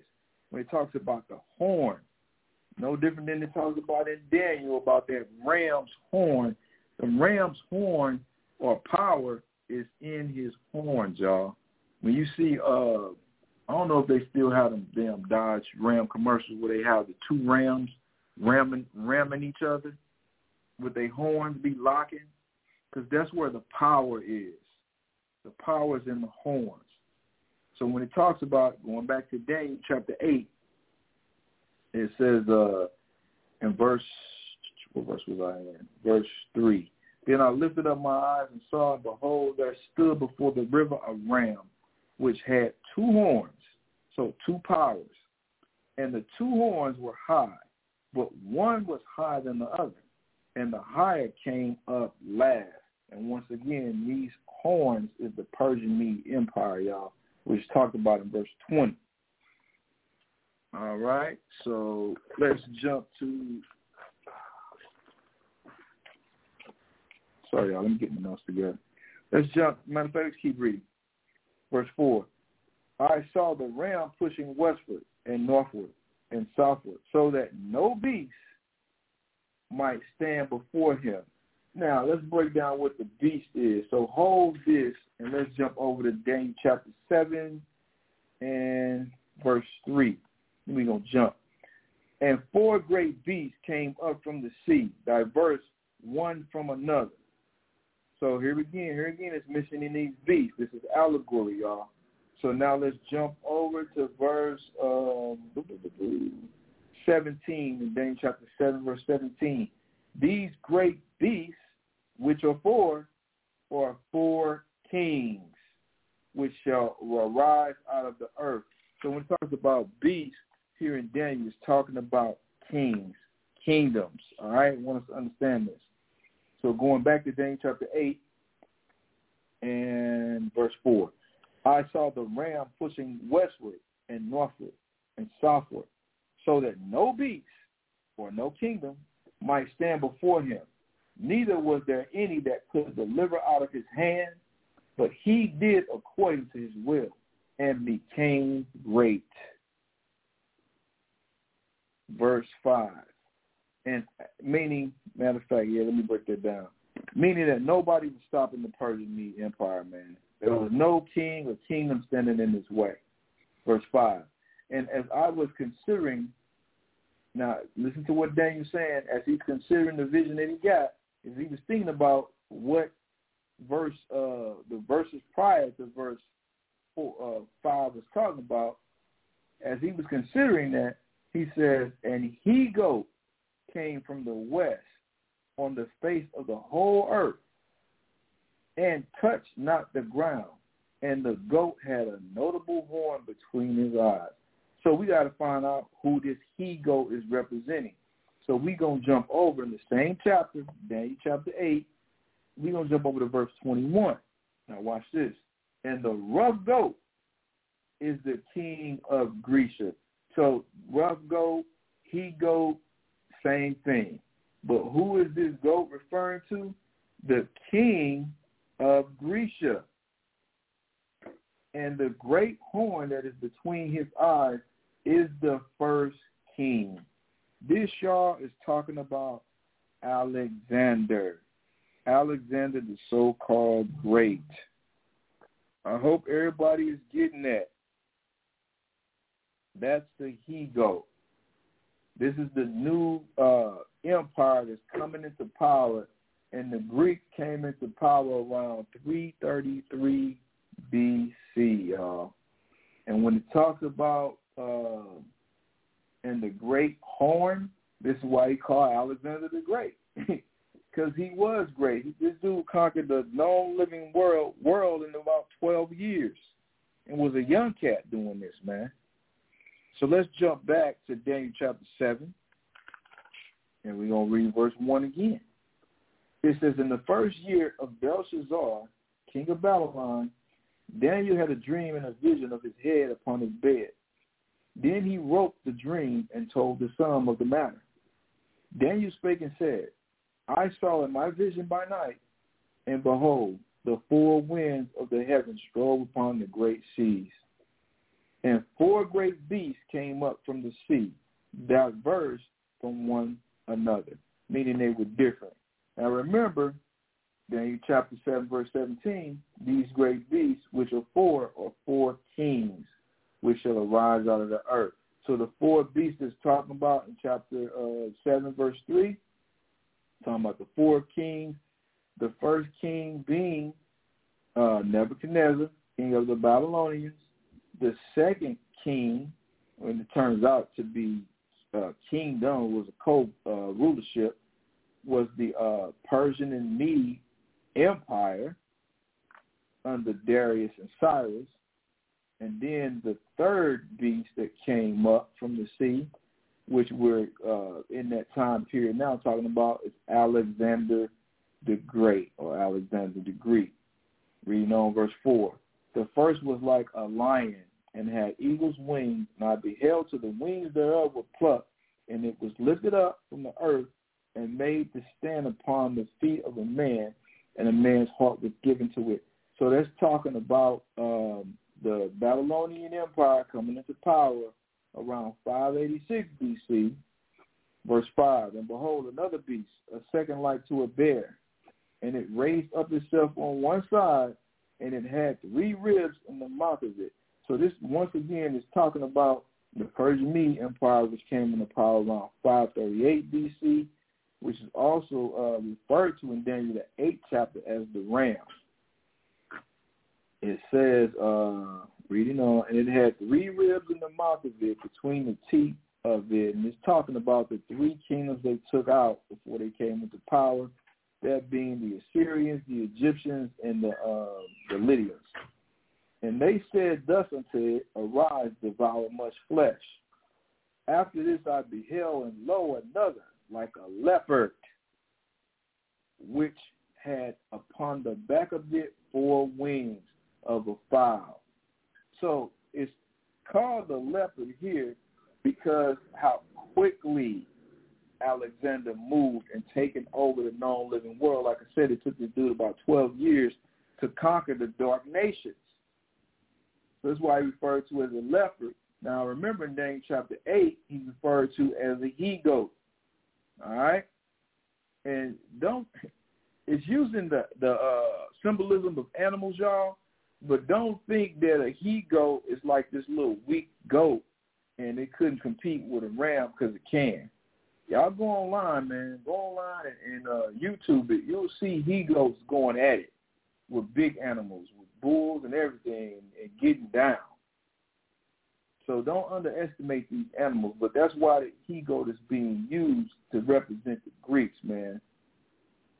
Because they were underestimated, but they was bad, man. Alexander was a bad dude. Where was I at?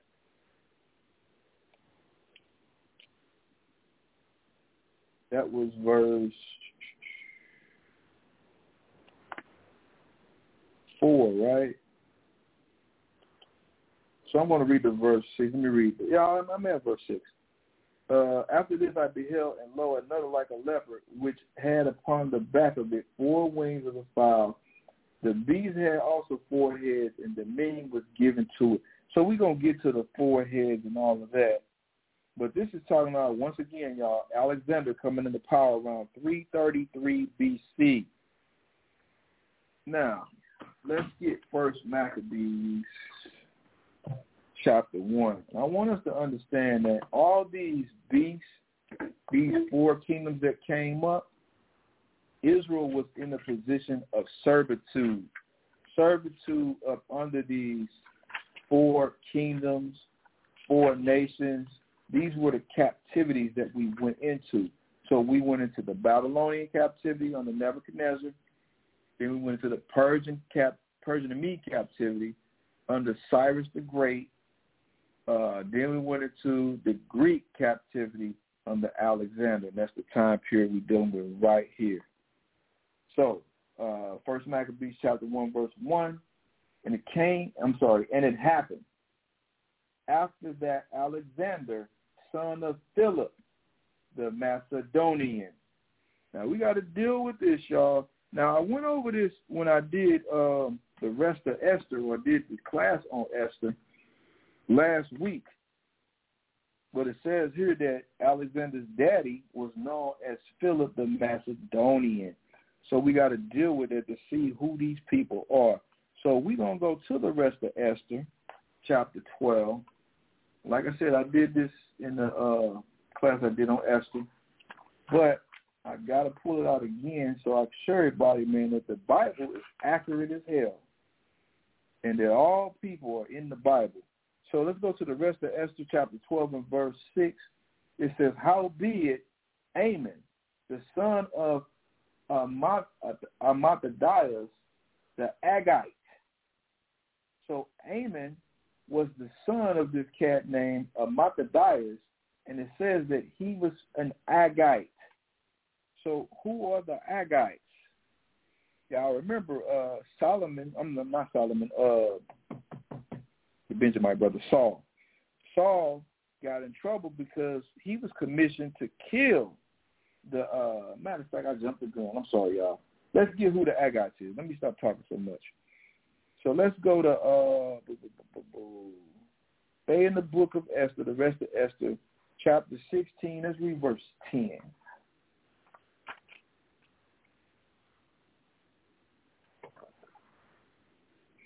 Nope, I'm sorry, I lied. Let's go to Genesis chapter 36 before we get that. Genesis 36.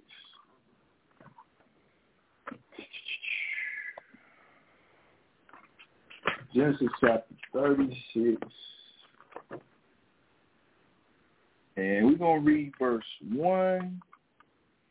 Then we're going to jump. So Genesis chapter 36, verse 1. Now these are the generations of Esau, who is Edom. So Esau is Edom. The names are synonymous. The Edomite nation, the Edomite people. Now we're going to jump down to verse 15. These were the dukes of the sons of Esau.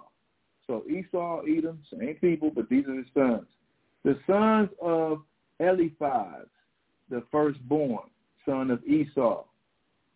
Duke Teman, Duke Omar, Duke Zepho, Duke Kenaz, verse 16. Duke Korah, Duke Gatam, and Duke, this is what I want to get to, Duke Amalek. Duke Amalek.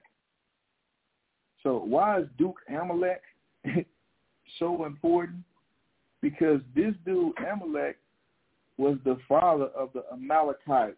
And this goes back to what we just read in Esther, how this dude Ammon, or Ammon, was the son of Amathadias, the Agite. And the Agites are the Amalekites, y'all. They're one and the same. They're the same people. All right, I want us to understand this. Now, let's go to the rest of Esther, chapter 16.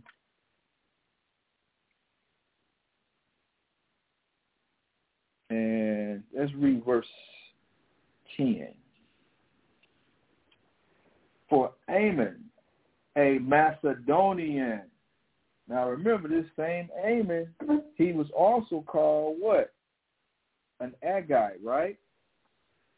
He came from the lineage and the stock of Agite, which is the Amalekites, which are Esau's sons.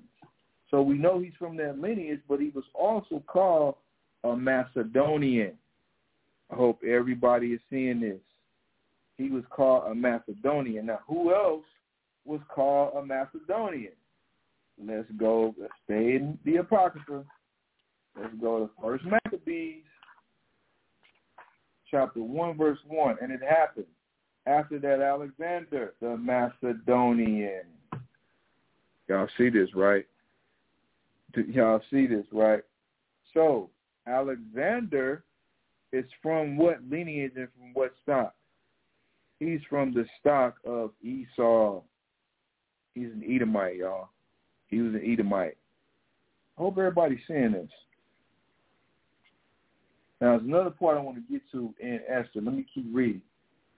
For Ammon, a Macedonian, the son of Amathadiah, being indeed a stranger from the Persian blood, so it's letting you know he was not kin to the Persians, and far distant from our goodness, and as a stranger received of us. It says, now I'm going to jump down to verse 14 because we press for time.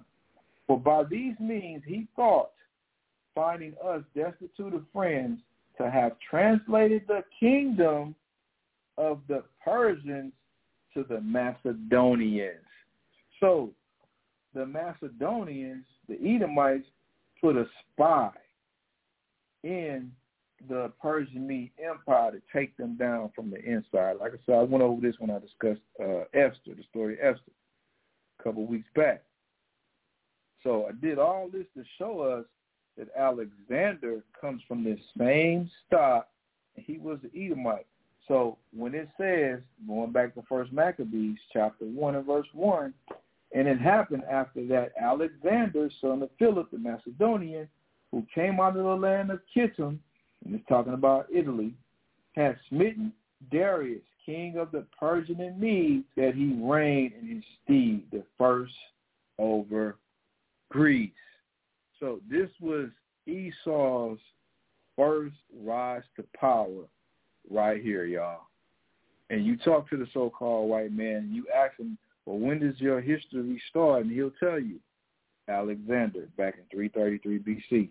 Why? Because this is when they came into power. Their history don't start there. Their history started way back centuries earlier in Genesis, the 25th chapter. But this is when they became notable. This is when, like I said, they became notable. Matter of fact, let's go back to Daniel chapter 8. And I want to read y'all this again. Read it earlier, but I read over it. So Daniel chapter 8 and verse 5. And as I was considering, behold, he-goat came from the west of the face of the whole earth, and touched not the ground. And the goat had a notable horn between his eyes. Notable means recognition. Who had the recognition? Alexander. Alexander would have the recognition because his father, Philip, united the Greeks and the Romans at the time because they were fighting amongst each other. He united all of these people. And then Alexander took the reins and he just started conquering. So this is the notable horn that it's talking about. Because the people still talking about who? Your damn history class, your world history class, you're studying about who? Alexander the Great, the notable king of the Edomite Empire.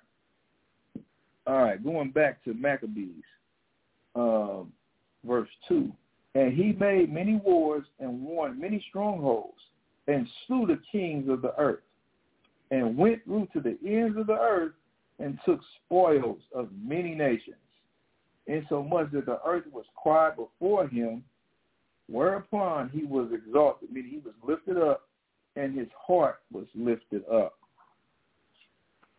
So it's talking about Alexander coming into power, conquering the dark nations at the time. Now we're going to go to, where is it at? The Jerusalem timeline, y'all.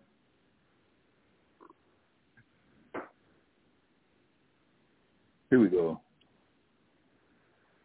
So, 333. Here it is. All right. So it says, under Alexander, but the Ptolemies and Seleucus, Hellenistic period, 332 BCE, Jerusalem capitulates to Alexander the Great during his 6th year Macedonian conquest of the empire of Darius III of Persia. Alexander's armies took Jerusalem without complication while traveling to Egypt after the siege of Tyre. So what the hell are you talking about without complication? Because the Greeks came in, man, and they didn't go to war with Israel. They didn't go to war with us, y'all. It wasn't no swords drawn or none of that went on. It was without complication. Now, the event that he's talking about, hold on, y'all. I think I got a question.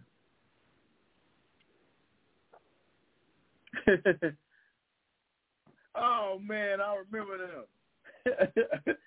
I remember that candy because, wow, that's a blast from the past right there.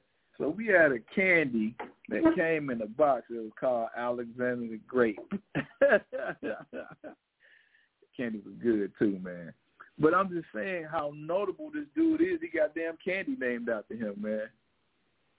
Thank you for that, cuz. Hold on, y'all. Give me a second.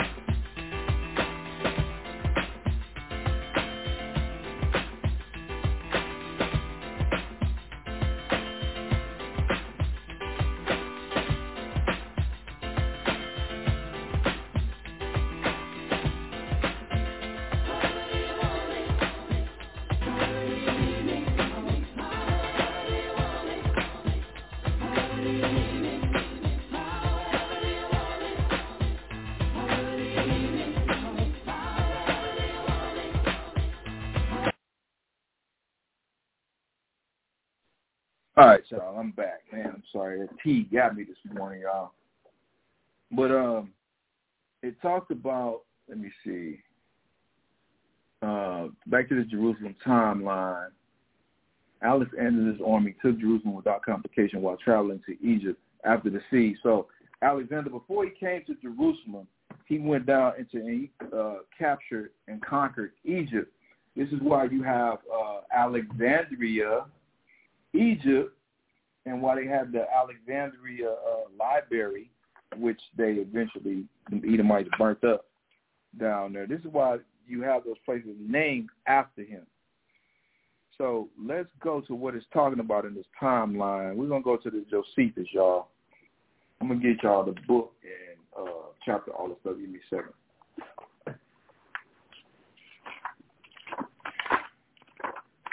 I hope I'm not going too fast, man, and I'm not confusing y'all. But I know it's a lot of information. Is it 305? Yes, 305. But I ain't going to read all of this, though. I guess I got to. All right, so let's go to Antiquity of the Jews. It's Book 11, Chapter 8, and paragraph 1. Damn, it's almost time, man. I'm sorry, y'all. Concerning Sandoval and Manasseh and the temple which they built on Mount Gerizim, and as also how Alexander made his entry into the city, Jerusalem, and what benefits he bestowed on the Jews. About this time it was that Philip, king of Macedon, was treacherously assaulted and slain at Ego by Pasosan, the son of Shisharis. I ain't going to read all of that, man. Let me jump. Here we go. So I'm going to jump down to paragraph 3. I'll get straight to the point. About this time, it was that Darius heard how Alexander over Hellespont and had beaten his lieutenants in the battle at Granium and was proceeded further, whereupon he gathered together an army of horse and foot and determined that he would meet the Macedonians before they should assault and conquer all Asia. So he passed over the river Euphrates and came over Tyrus, the Sicilian mountain, and at Isbu of Sicilia he wanted for the enemy, as ready there to give him battle. So this is talking about Darius out of the Persian Medes Empire, how he met up with Alexander, and they went into battle. But that ain't the part I want, man. Hold on, y'all.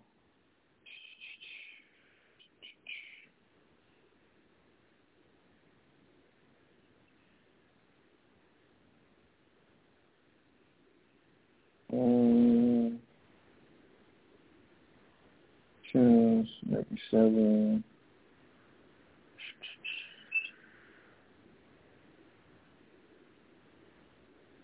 All right, here we go. Now Alexander, when he had taken Gaza, made haste to go up to Jerusalem. And Judah, the high Jadudah, I hope I'm saying this dude's name right, the high priest, when he heard that, was in agony and under terror, as not knowing how he should meet the Macedonian.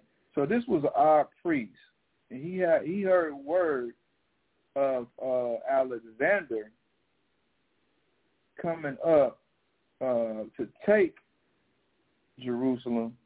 So he was going through changes, y'all. And remember, well, y'all don't remember because I didn't read it, but before this even happened, Alexander sent word to the priest letting him know that he was coming and he needed to pay tithe or pay tribute.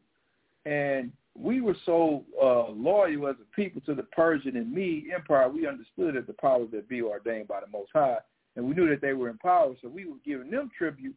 So the priest was like, hey, man, look, we already paying Darius. We can't turn around and pay you. You know, the priest not understanding at the time that it was the time of the Greeks for them to come in power and for us to be under their captivity for our disobedience to the Most High. So it says that he was in agony and under terror, as not knowing how he should meet the Macedonian, since the king was displeased at his foregoing disobedience. I'm going to keep going, y'all. Don't worry about that. He therefore ordained that the people should make supplications and should join with him in offering sacrifices to God. So the priest told, hey, man, we're going to pray to the Most High. We're going to send these sacrifices up, whom he besought to protect that nation and to deliver them perils that were coming upon them. Whereupon God warned him in a dream, which came upon him after he had offered sacrifice, that he should take carriage and adorn the city and open the gates, that the rest appeared in white garments, but that he and the priest should meet the king in the habits proper to their order. So he told them what to wear and how they was going to meet Alexander, without the dread of any ill consequences, which the providence of God would prevent. He said, man, nothing will happen to you. Do what I'm telling you to do. Upon which, when he rose from his sleep, he greatly rejoiced and declared to all the warning he had received from God, according to which dream he had acted entirely, and so waited for the coming of the king. Verse 5. Paragraph 5. And when he understood that he was not far from the city, he went out in procession. So the priests, all the priests went out in a procession with the people, y'all. And remember, all of us are wearing white. So this is what Alexander sees when he comes to take the city. With the priests and the multitude of the citizens. The procession was venerable, and the manner of it different from that of other nations. Meaning no other nation got down like this. You know, we're the Israelites, so they don't do it like we do.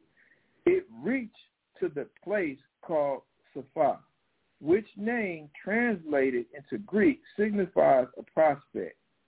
For you have thence a prospect both of Jerusalem and of the temple.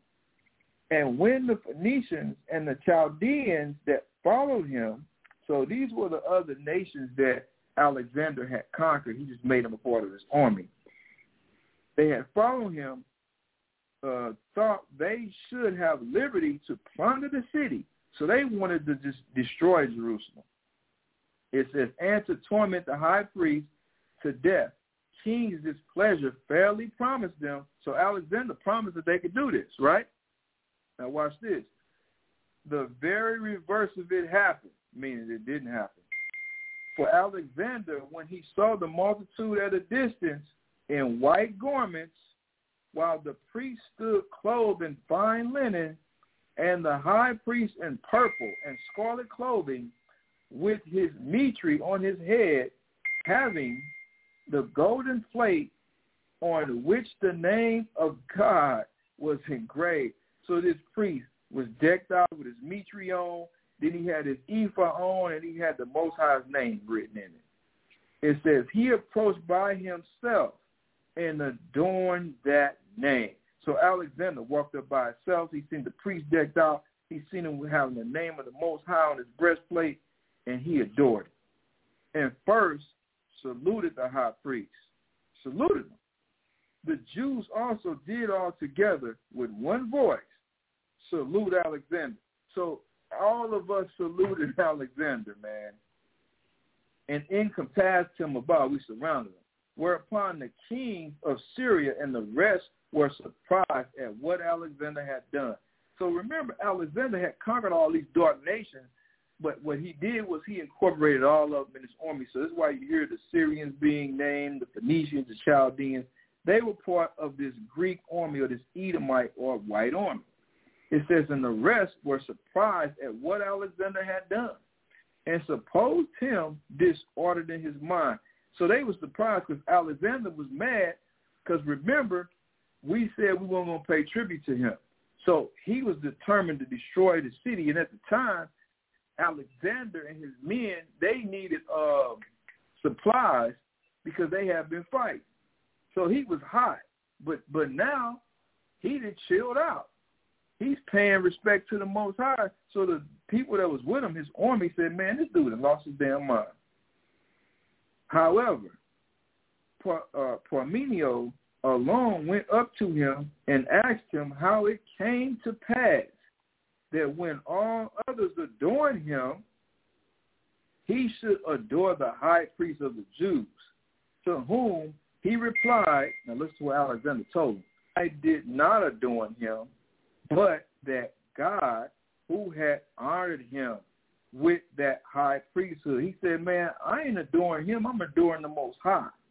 It says, for I saw this very person, listen to this, y'all, in a dream, in this very habit, when I was at Dios in Macedonia, who, when I was considering with myself how I might obtain the dominion of Asia, so he said he was contemplating when he was in Macedonia how he was going to conquer Asia. And he had this dream. Now watch this. It exhorted me to make no delay, but boldly to pass over the sea thither, for that he would conduct my army and would give me the dominion over the Persians. Man, I got to get this. Oh. He saw this in a dream, in a vision. Where did Daniel see Alexander or the he-goat or the, what is he also called, the leopard? Where did he see him coming into power at? In his dreams. So the Most High had gave Alexander a dream about him coming into power. I hope y'all see this, man. It says, whence it is that having seen no other in that habit, and now seeing this person in it, and remembering that vision and the exhortation which I had in my dream, I believe that I bring this army under the divine conduct. He said divine conduct, meaning what? There's a higher power. He understood and gave praise to the Most High, acknowledging the Most High, and shall therewith conquer Darius and destroy the power of the Persians, and that all things will succeed according to what is in my own mind.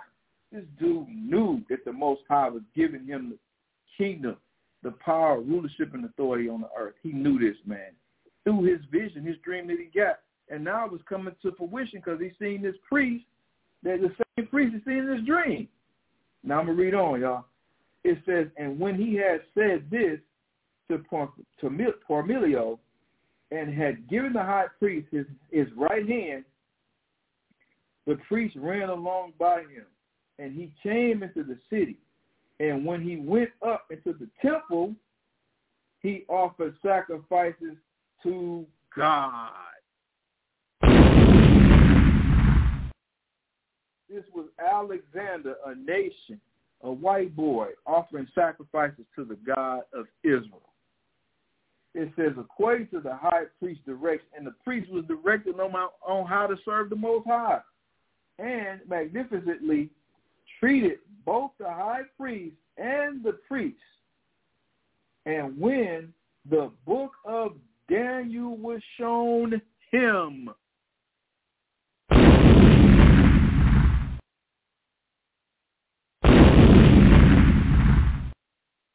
they showed this dude the book of Daniel. And which parts you think they were showing them?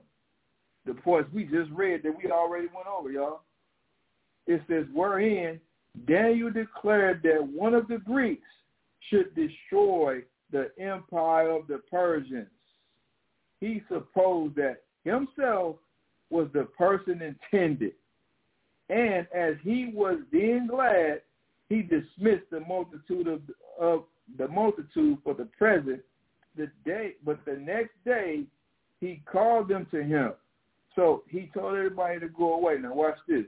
And bade them ask what favors they pleased of him.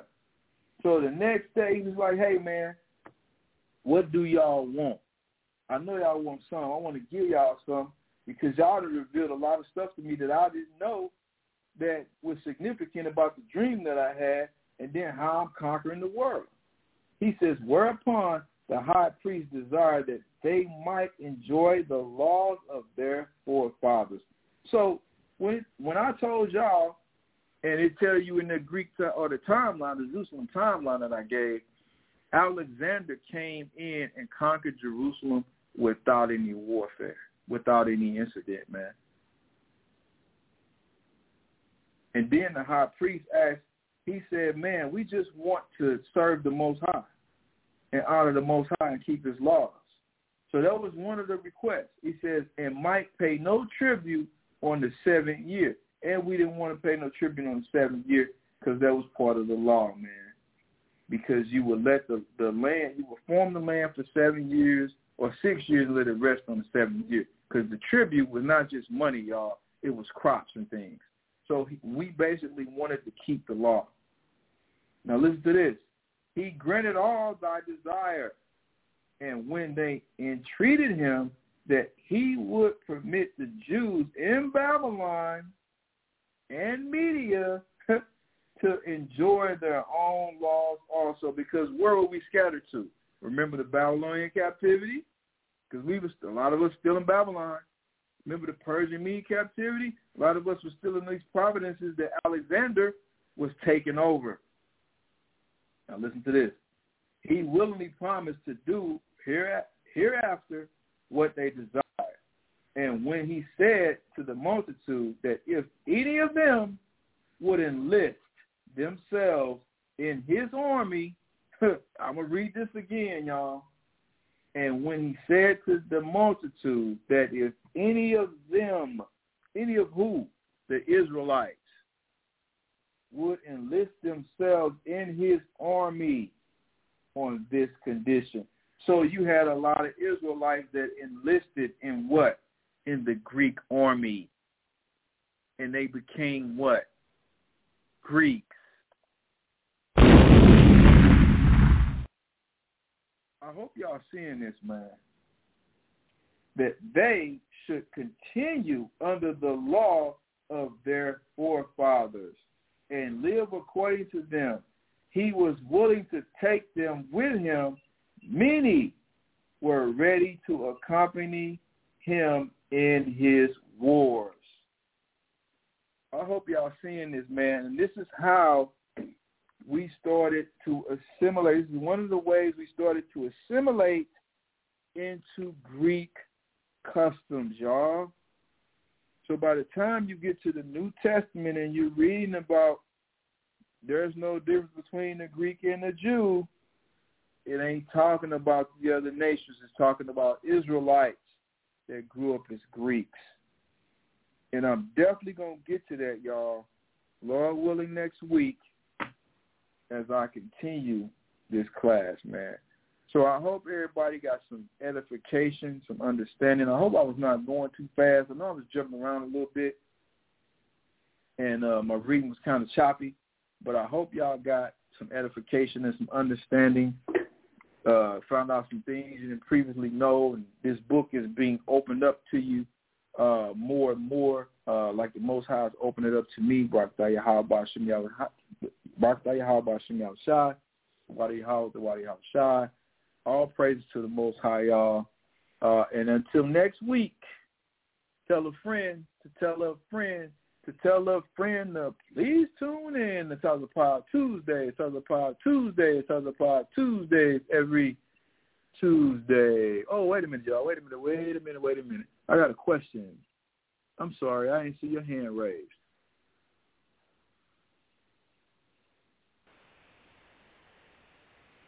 Yeah, you had a question, 0700. All right, I don't know when y'all raised y'all hand, and I completely missed that. But I'm putting you on. You on live right now. You had a question? Hello.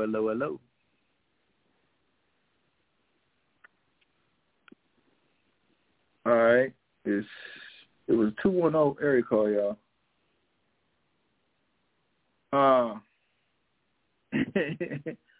Bobby, what you want? You had a question? No, I was trying to take myself off of mute to hang up.